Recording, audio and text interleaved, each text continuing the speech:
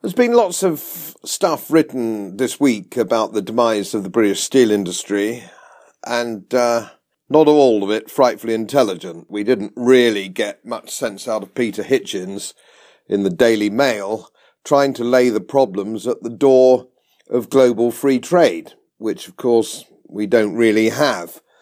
We have global corporatism, which is a rather different thing.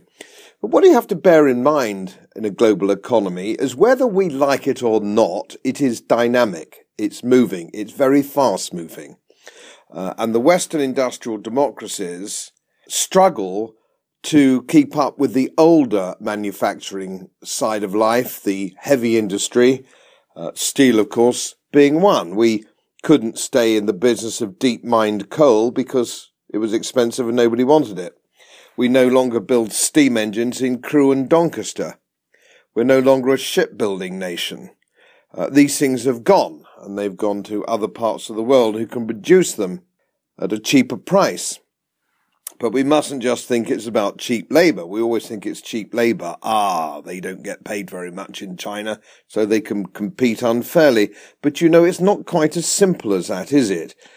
Our living costs in this country are extremely high. And they're not high because we're not efficient at producing steel per se or anything else in manufacturing or heavy manufacturing. They're high because the government makes them so. The government makes our lives expensive. We have the most expensive beer in the world. Something steel workers are very partial to. Cigarettes are the most expensive in the world. Our electricity is the most expensive in the world. And of course, all these things are very pertinent to heavy manufacturing. This just stops us competing. And of course, we have 20% VAT. We have high property taxes. So the poor old working man really doesn't have much of a chance to have a competitive edge in the global economy. So what are we going to do about this? Well, we can't blame free trade. We can't blame free trade, global free trade as it stands.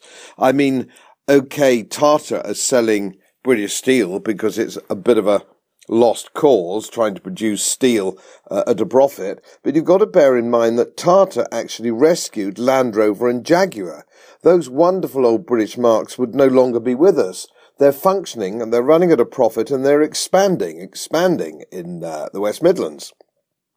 We've seen Bentley and Rolls-Royce bought out, rescued, and also now functioning as a profit-making organisation. And of course we have Nissan producing an amazing amount of cars in the northeast and Honda in the Midlands.